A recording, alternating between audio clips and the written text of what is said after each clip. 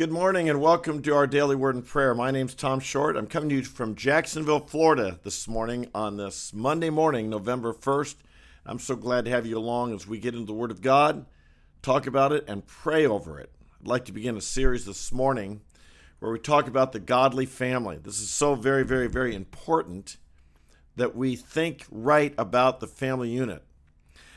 You know, it's interesting as you look in Scripture how God pointed out the very first thing that was negative ever said in Scripture is found in Genesis chapter 2, verse 18. Prior to this, God had created, and day after day after day, and God said, "Behold, all that he made, it was good. It was good. It was good." After day 6, when he created Adam and Eve, after day 6, he had said it was very good. But as he goes back and in Genesis chapter 2 zeroes in on the creation of man, Genesis chapter 1 is an overview of the creation process and the creation week. Genesis 2 focuses not on the chronology so much as the event of the creation of man. It's to be meant to understood topically rather than chronologically. And there in chapter 2, verse 18, for the first time in Scripture, it says, "And God saw that it was not good." Something was not good. It was not good that the man was alone. And God has a solution. The solution didn't involve animals. It didn't involve other living creatures. It involved God created the woman. And God brought Eve to Adam. And God said, this is now his wife. And he gave them a commandment. Be fruitful and multiply. Fill the earth. Subdue it. This was the commandment of God. This was the very first institution God created. Later on in Genesis 9, God would create government, and he would give people the right to control the behavior or to punish the behavior of others who'd misbehaved after the flood of Noah. This is found in Genesis chapter 9. And then later God created the church. And this is found, of course, in the New Testament. Jesus promised it in Matthew 16, and then it was actually born in the day of Pentecost in Acts chapter 2. I've always believed that strong nations are built on strong churches, and strong churches are built on strong families. If you have weak churches, or if you have weak families, you'll have weak churches. If you have weak churches, you'll have a weak nation. So you can just take that, add in that other step. If you have weak families, you'll have a weak nation. I believe there is a real attempt in our nation to undermine the family, to undermine the family unit. I don't know whether, I'm sure it ultimately comes from hell, because this is so important to God. It's a major attack on the evil one. And we have seen in our lifetime, in my lifetime, what seems like an incredible breakdown of the family, an incredible breakdown. And indeed, there are policies our government has that encourage family, or shall we say, discourage family strength and family unity. There are policies, tax policies, economic policies, government policies that focus only on children rather than families, focus only on a wife, or give special benefits if a husband is not in the home. Things like this that can tear down and destroy the strength of the family unit. Indeed, there's other things culturally, often in Hollywood and television, sitcoms. Families are shown not in a way that is glorifying a godly family. Rather, so many of the role models we have today, and I can remember when it wasn't this way, but so many of the role models or sitcom examples we have today aren't examples of what God would want in a godly family. And let's be honest, our television is what's educating our generation in how to live. Television is generated in how we talk, what we think is funny, how we do express humor, how we talk to one another, how we treat one another. Indeed, television and the multimedia has become an incredibly strong influence in this. Government has a say in it. all of these things, all of these institutions, all these other institutions are having an effect to tear down the godly family. And we live in a time when our families are weak. And dare I say, we want to live in a time we want to be strong. We want our families to be strong. There's something in Western culture that has so focused on the individual that we've lost sight of families. If you study cultures, there's what's called the honor-shame cultures and the guilt cultures. Our Western culture is not into the family nearly as much as other parts of the world. We're very much into individualism. We raise our kids to think for themselves, to make their own decisions, to believe what they want to believe, to choose their own path. And this is not the way it is all over the world. So much of the world there is expectations upon the children. Why? Because they see the family as a unit, and that the family must function as a unit, and the family must be strong. Where you have strong families, you have freedom. We have strong families, you maintain certain traditions and rituals, and you pass on manners, and you teach children to be civil and to be good citizens and to how to behave, and all of these things are taught in the family. And more our Western culture has given such tremendous leeway because we focus on such individualism. And indeed, it comes down even in our walk with God.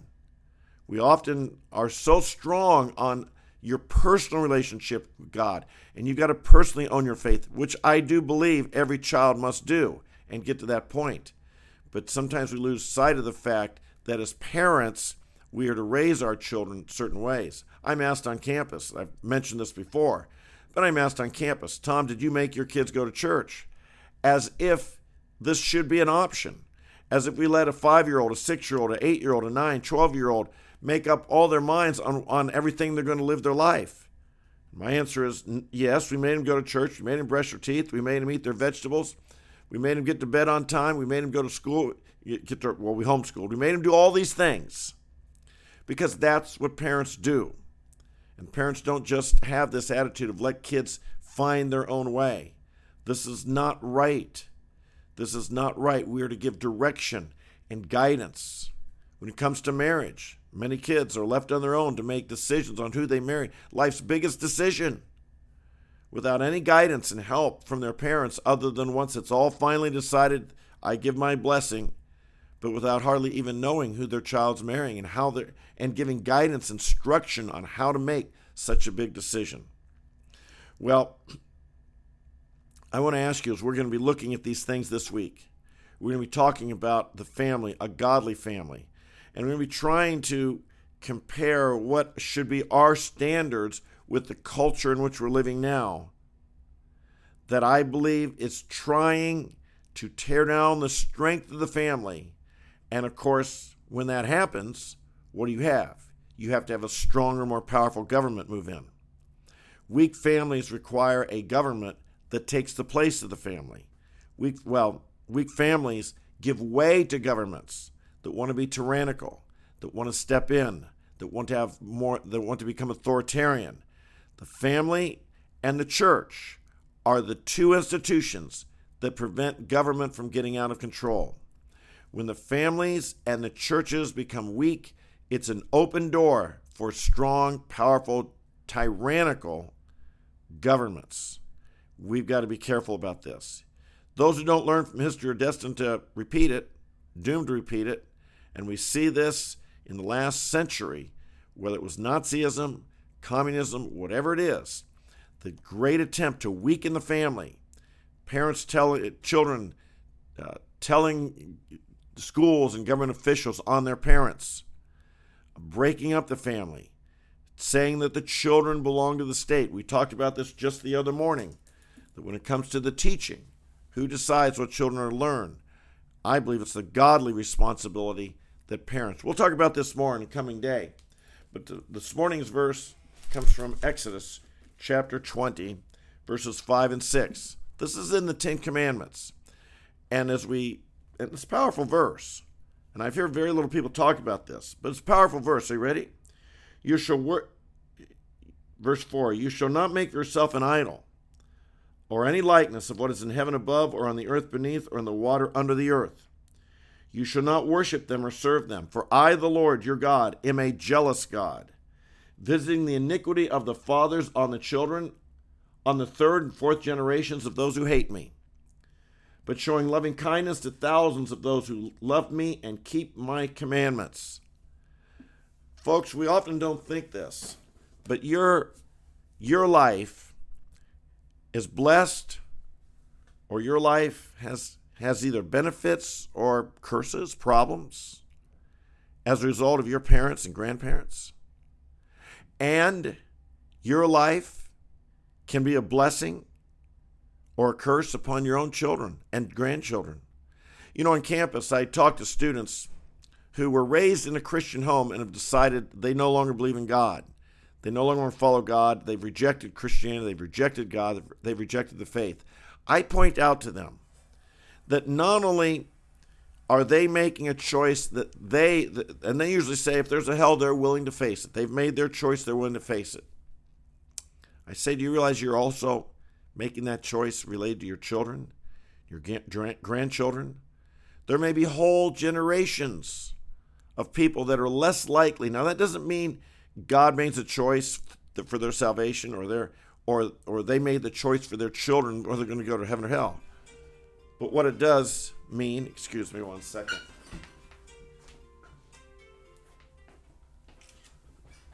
But what it does mean, excuse me on that. What it does mean, my friends, is if you are if you are a godly person and you are raising your children in a godly way, the odds of your children and your grandchildren finding God, finding Christ, going to heaven, go way up. In our family, we pray for our children. We take our children to church. We read to them the Bible. And the odds of them finding Christ go way up. On the other hand, if you're a dad, you don't go to church, you don't read the Bible, you don't pray for your kids, you don't teach them the faith, they may find it without you, but the odds that they'll find it go way down. God, we must understand that our faith is not such an individual thing that our families don't have a huge impact upon it, because they do. Parents, grandparents, understand the huge impact you have upon your children and your grandchildren, the huge impact you have upon their faith, their morals, their values, the huge impact you have upon God's blessing that will come upon them. Just your serving God, your loving God, your worshiping God, just you doing that has a huge, huge, huge impact on blessing your children and your grandchildren to 1,000 generations, or dare I say, bringing upon them consequences, punishments to the third and fourth generation. It's just the way it is. We wish everybody started with a totally blank slate and had no influence from anyone else. That's not true. It's not true. Parents, you are a blessing, and you have the power. You know, we all, as parents, we all want to provide for our children. Parents start often saving for their kids' college education the day they're born. Last night here in the hotel, I was talking to the night clerk, and his child, he's divorced, but a child that he cares about and loves, doesn't get to see often, but he cares about her. He loves her. He prays for her. He wants to guard her. He wants to give her everything. If she needs anything, he told me he'd give anything for her to have all that she needs. But you know what she needs more than anything? And you know what our kids need more than anything? More than, the latest gadgets, more than the best toys for Christmas, more than the nicest, trendiest clothes, more than a big house, more than a nice car, more than anything what our kids need is they need parents who fear the Lord and love God and follow God. That gives a heritage, a legacy that's powerful. That's what they need. That's what we must give. That's more important. I'm not against the other things, but don't sacrifice your walk with God and modeling love for God. Don't sacrifice that in order to give them other things that may not be as important. This is making sense. Think about this. In your own life, there may be problems you have, and maybe you need to take them back and say, God, is there something that's come from a previous generation in my life that I need to repent of? And I need to say, Lord, break the chain. Break the chain of a generational sin that might have been passed on to me. And I'm experiencing the curses of it, the consequences of it. And by the way, if you've had blessings that have come upon you that you don't even know, I know with me, sometimes I just wonder, why this blessing in my life? And I conclude there must have been people praying for me. There must have been godly people in my background, whether I knew it or not. And I'm the beneficiary of it. And I'm grateful for that. And I want to pass that on. Amen? Let's pray about this. Father in heaven, we pray that we would understand this principle. We confess, Lord, that we live in such a culture that everything is so individualistic. If I want something, I work hard to get it.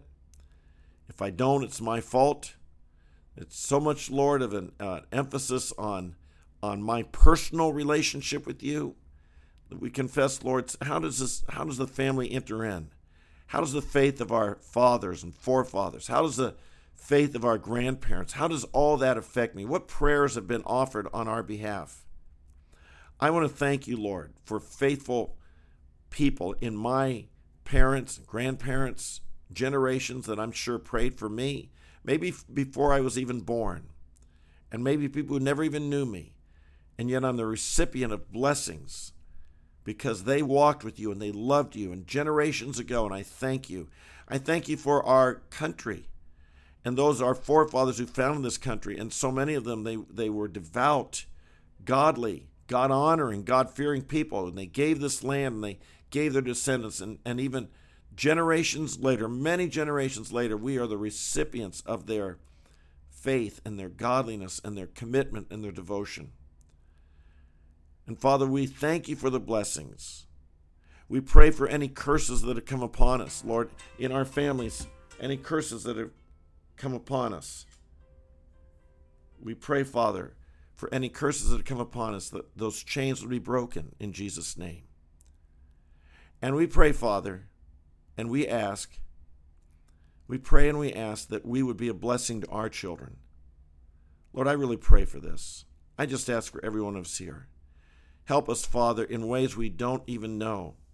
And Lord, I know we love our children and we care about them, and some of our children, Lord, have gone astray, and some of our children aren't walking with you. And I pray, Father, step one is that each of us who are here now, and we're showing, Lord, our love for you. We're showing our desire to follow you. We're showing our desire to put you first. We're showing our desire to fear you and keep your commandments and be men and women of faith. Lord, honor that, I pray. I think of people on this very call this morning, I know, whose children, they love them and they've gone astray. And I pray, Father, that you would see our faith and you would bless our children in ways, spiritual ways we don't understand and comprehend. We ask for this blessing. We ask for this in Jesus' name. Lord, you're a miracle-working God, and we don't give up on our children. Might we be a blessing to them. We ask it, we pray it, we bless you in Jesus' holy name. Amen. Amen. God bless you today. You have a great day. Be encouraged. Understand there are forces of God is at work in your life. He's doing things you may or may not even know. Be encouraged today. Walk with the Lord. Be a man or a woman of faith. Never give up. Never give up on your children. Trust God will bring a blessing their way in ways you may never even know. You know, last night, as I was waiting to be picked up at the airport, got talking to the security guard there who directs the traffic. It was late at night. There wasn't any traffic. We got talking. And sure enough, he told me he was raised in the church and he's straying now. But what did he tell me? He said he knows that sooner or later they all come back, and he knows he'll come back. Your kids will too. Don't give up on him. Don't give up on that guy. I prayed for him last night. Trusted that God was going to work in his life. 2 divine appointments God gave me last night as I came in here. And trust God for your kids as well. Alrighty, well, as you can tell, there's someone wanting to pick me up. I've got some meetings I'm involved in here shortly, and I think my ride's been calling me, dinging me. Hope it's not been too much of an interruption. God bless you. You have a great day. I love you, folks. So glad you're here every day. Be with me every day this week as we talk about what a godly family should look like the next 5 days. I love you guys. You have a blessed day. We'll see you tomorrow morning. Bye-bye.